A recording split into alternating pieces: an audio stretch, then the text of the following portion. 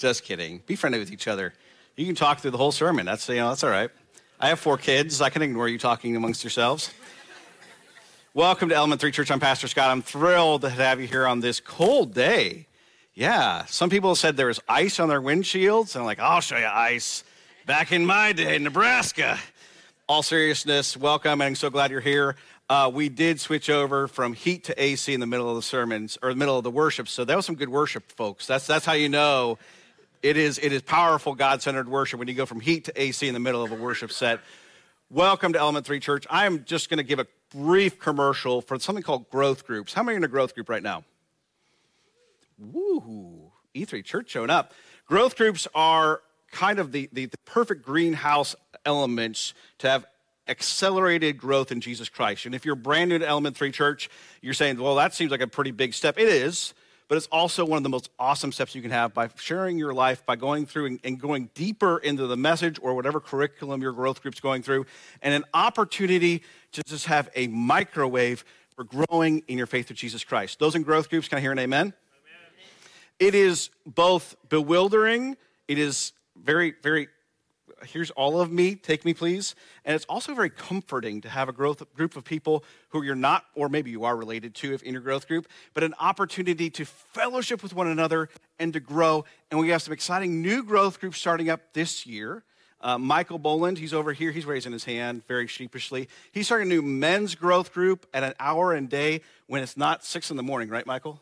Yes, our current men's group, which is awesome, led by John Stott, meets, I think, at 5:30. It keeps getting earlier the more I talk. 5 o'clock, they meet at church. 4:30 in the morning, they're meeting at church. But an opportunity for our men to gather together, not at 4 in the morning, and to fellowship together. We also have another growth group that'll be starting very soon. If you're interested, find me, not after service because we're doing an owners meeting. Find me through my email, scott@element3.org, and I'd love to connect with you both in person and online. We'd love to find a way to get you into a growth group. Now, commercial over. Woo. Sermon time. Welcome, and we're going into a payday, and I'm just thrilled that anybody shows up when the pastor talks about money. But that was a joke. But in all seriousness, I know you want more Bible Jeopardy. Yes, church? And I will not do that. I was just talking with a newer guest, James. I said, Bible Jeopardy is something you just give to the people just enough so they never know when it's coming back, okay? You know it's Bible Jeopardy when your pastor wears a suit and necktie to church. That's Bible Jeopardy Sunday. This is Sweater Sunday, amen? But I want to have a little bit of a fun this morning and highlight those on our finance team. I warned 2/3 of them. Danielle, you have not been warned. Danielle, John, and Rex, will you come up to the front? I'm going to have a little game we're going to play with our finance team. You have to come up, Danielle. You have to. It's when the pastor calls you out in service, you have to come up.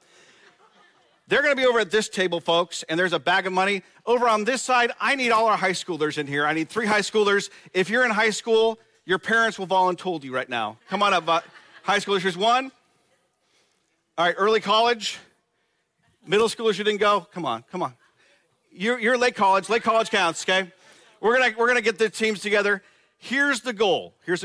It's a race, okay? You have a bag of money. You have a bag of money. Do not touch the bag of money until I tell you to, okay?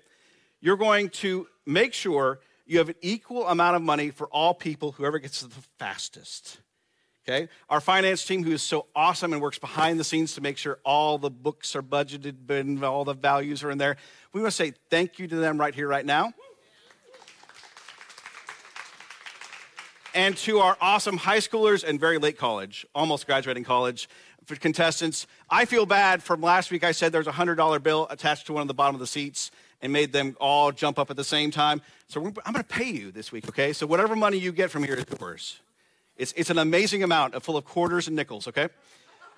Church, are you ready? Clarification, what are we doing? I wasn't listening. The goal is to get an equal amount of money for all the people the fastest. You may not break coins. Okay? I don't know how you do that, but just in case. You cannot hold a coin at each time saying, we each own half of it. No, you can't do that.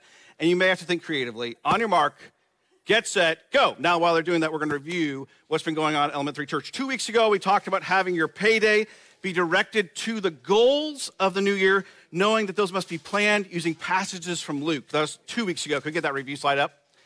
Last week, we discussed several of Jesus' teachings on money from Mark and talked about finance in 2023. Today, we're going to have one more book backward as we're looking in Matthew, with an infamous parable from Jesus on finance. But today's focus will be much larger than the 2 weeks. I want to talk about how heaven treats our payday. So the title of this sermon is Heavenly Payday. A quick note on tithing. I'm not a pastor who advocates tithing. Tithing is a biblical principle set in the Old Testament, but Jesus over and over and over in his ministry says, give generously and give in abundance. 10% is an easy number. It's easy to divide by 10. If they said a tithe is 11%, you'd be saying, oh, I don't know. 10% is easy. That's why we use tithing in many other churches. There's nothing against that, but give generously with your finances. Pastor Mike?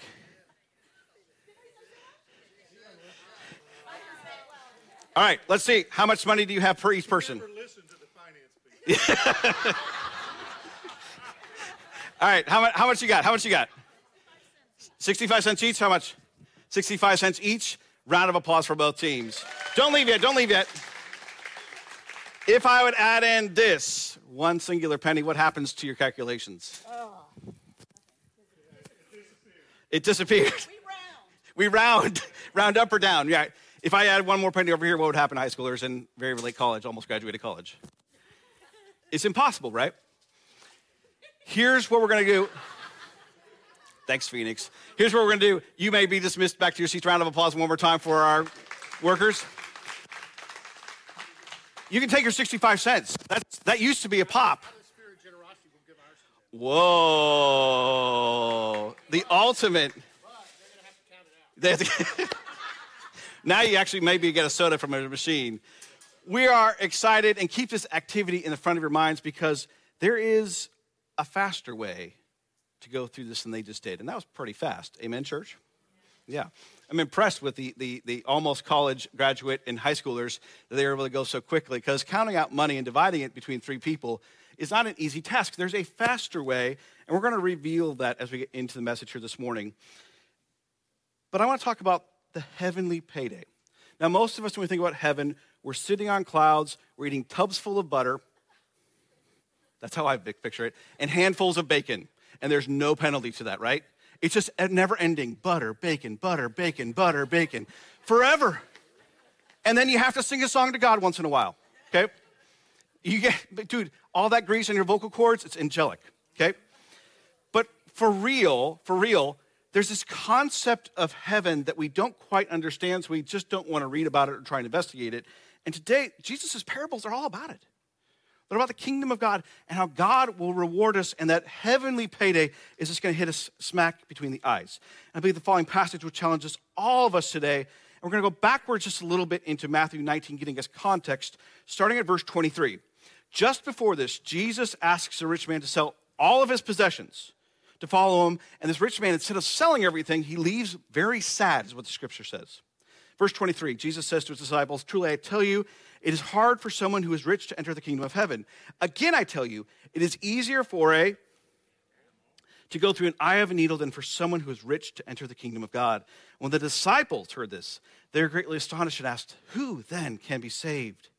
Jesus looked at them and said, with man, this is impossible, but with God, all things are possible. Peter answered him, we have left everything to follow you. What then will there be for us? Jesus said to them, truly I tell you, at the renewal of all things, when the Son of Man sits on his glorious throne, you will follow me, will also sit on 12 thrones, judging the 12 tribes of Israel. And everyone who has left houses or brothers or sisters or father or mother or wife or children or fields for my sake will receive how much more? And inherit eternal life. But many who are first will be last, and many who are last will be first. And that phrase is what we're going to get into today. Because that sounds like something from a Batman movie that the Riddler says, right? And Batman goes to his Bat cave and just computates, what does this mean? And Robin somehow says something and then they figure it out, right? So every Batman show from the 1970s went. There may be more than one person worried as we go into this, that there's going to be a normal sermon about money, but friends, exhale. I will not only make you feel guilty, maybe about your finances, but also about your salvation here this morning. Real crises here today at E3 Church. It is my very humble opinion that God would be an awful capitalist It isn't that God doesn't understand owning and selling and investing. God created all things and owns all things, including us, right? Yet as we continue on the parable, it cuts both the rich and the poor, the first and the last in terms of the economy of wealth versus the economy of heaven. So as we continue into the next chapter, into chapter 20, Jesus expounds, what does this passage of the first and last actually mean? He begins, for the kingdom of heaven is like a landowner who went out early in the morning to hire workers for his vineyard. He agreed to pay them a denarius for the day and sent them into his vineyard. Now, very culturally, this parable is easy to understand so far. Unemployment was a continual problem in Jesus' day. And slaves, who were bound to a master in Jesus' day, had it in some ways easier because they had a protector, an owner, who would provide for their daily sustenance. Not so the unemployed worker. Day laborers involve no such investment and can be hired for short periods and overworked and also abused. I'm not saying that slavery is good. Don't hear that. Hear how the culture was in Jesus' day. The workday was about 12 hours from sunrise to sunset, and that makes sense because they don't have electricity in Jesus' day. This also affects the Palestinian sun, which is brutal. The Palestinian sun, as you're working out in the fields or whatever the job that you're hired to do, working in the sun for 12 hours straight is not a good way to live. The poverty of the day laborers was so obvious that the law required that they paid at sunset because they needed the money to survive. We see that the rabbinic writings expect the same. And the denarius that the owner agrees to pay the workers is considered the average wage of a day laborer. That does not provide for a family. That does not provide for a family. So think about the day wage that you may get for whatever job you have done or do right now. And that's what they're getting at the end of the day so that they can go home and then repeat the next day because you're not getting more to save. You're not getting more than the day wage to know what you're going to happen for the next day. But here's where the parable begins to unravel. The believability becomes suspect. Verse 3, about 9 a.m, he went out and saw others standing in the marketplace doing nothing. He said to them, you also go and work in my vineyard, and I will pay you whatever is right. So they went. He went out again about noon and about 3 p.m. and did the same thing. About 5 p.m, he went out and still found others standing around. He asked them, why have you been standing here all day long doing nothing? Because no one hired us, they answered. He said to them, you also go and work in my vineyard. This believability of this parable is gone. Because culturally, unless the vineyard was right next door to where these workers are standing, you have to have them travel to the vineyard. And believe it or not, they don't have transportation that's very reliable back in Jesus' day. There are no Honda Elements for sale. We see that then Jesus takes us a totally different direction, verse 8. When evening came, the owner of the vineyards called his foreman, call the workers and pay them their wages, beginning with the last ones hired and going on to the workers who were hired about 5 p.m. came, and each received a denarius. So when those came who were hired first, they expected to receive more. But each one of them also received a denarius. When they received it, they began to grumble against the landowner. These who were hired last worked only 1 hour, they said. And you have made them equal to us who have been borne the burden of the work and the heat of the day. But he answered them, I'm not being unfair to you, friend. Didn't you agree to work for 1 denarius? Take your pay and go. I want to give the one who was hired last the same as I gave to you. Don't I have the right to do with what I want with my own money? Or are you envious because I am generous? So the last will be first, and the first will be last. The word of God for the people of God. This is on one hand the easiest, and on the other hand the most difficult parable to interpret and apply in our contemporary culture in 2023. See, Jesus gives a statement in reply to Matthew 19:27 when Peter asks what there will be for us. So he's talking directly to Peter. He's telling this parable to Peter, in effect, but all the disciples. And they assume some sort of compensation. I mean, they're following the king of the world. They're following the Christ. And they're waiting to see, hey, what's in this for me? I want power. I want some prestige. Can I at least have a church named after me after I'm gone? At 2016, then, he frames again, along with 1930, this idea of the first and the last will first, meaning that this is the intent of the parable, to understand that what our beliefs are, in terms of both finance and salvation, are flip-flopped. It's highly countercultural and even counter to being human, I believe. We expect compensation to match the amount of work we do. Even the most infant of economies, of uncivilized, in quotation marks, people do the same. We have this great movie about missionaries called The End of the Spear, in which the person who is from South America, who'd never been in an advanced economy, comes to the United States and is totally shocked at the culture of our people. He says they go to these big, huge supermarkets where they have the shelves lined with food. He's never seen something like this. And they have walkways where instead of doing the walking, they do the walking for you. And he talks about how you give this thing called this payment, and the people are always so happy. They're always smiling at you. And instead of taking it, they just give it right back. He had no idea how credit cards worked. This idea, though, for him, it was embedded that if you're going to take something, you have to give something back, right? We see that even children understand and have a very distinct value of fairness. If you don't believe so, take one toy and put it in a room full of 4 or 5 kids. They naturally share so perfectly together. There's no crying or fighting. What we saw here this morning, both at this table and at this table, was the ability to be fair for all 3 people, right? But carefully, if you listen, the goal was to get an equal amount of money for the people all around the table the fastest. They chose, and not incorrectly, you did a wonderful job, all of you, to divide the money instead of dividing their own personal interest. What if we all held the money in common and used it for all of our benefits, no matter how that maybe would shake out? If you do that, when you add the extra pennies in, which foolishly I left on the tables, because that was going to be a great illustration. When you add those 2 extra pennies in, there is no room for unfairness. There is no room for dividing unequally. See, the real way to win was to take out my self-interest in dividing out the money. It's instead to put myself all in on everyone's welfare equally. The obvious place where our thinking must engage the parable is issues with envy, with justice, with goodness done to others, not with the call to the vineyard. Why is it that goodness often is the occasion for anger? Why do we find it so difficult to rejoice over the good that enters others' lives while we spend our own time calculating how we have been cheated? Soren Kierkegaard, who's a 20th century theologian, focuses that this parable shows the danger of the sin of comparison. I often say that comparison is the gateway sin of all other sins. We see that comparison is the backbone of many of the 10 Commandments. God says, do not compare with another person what they have or don't have. Just focus on what you've been given and use it for my glory.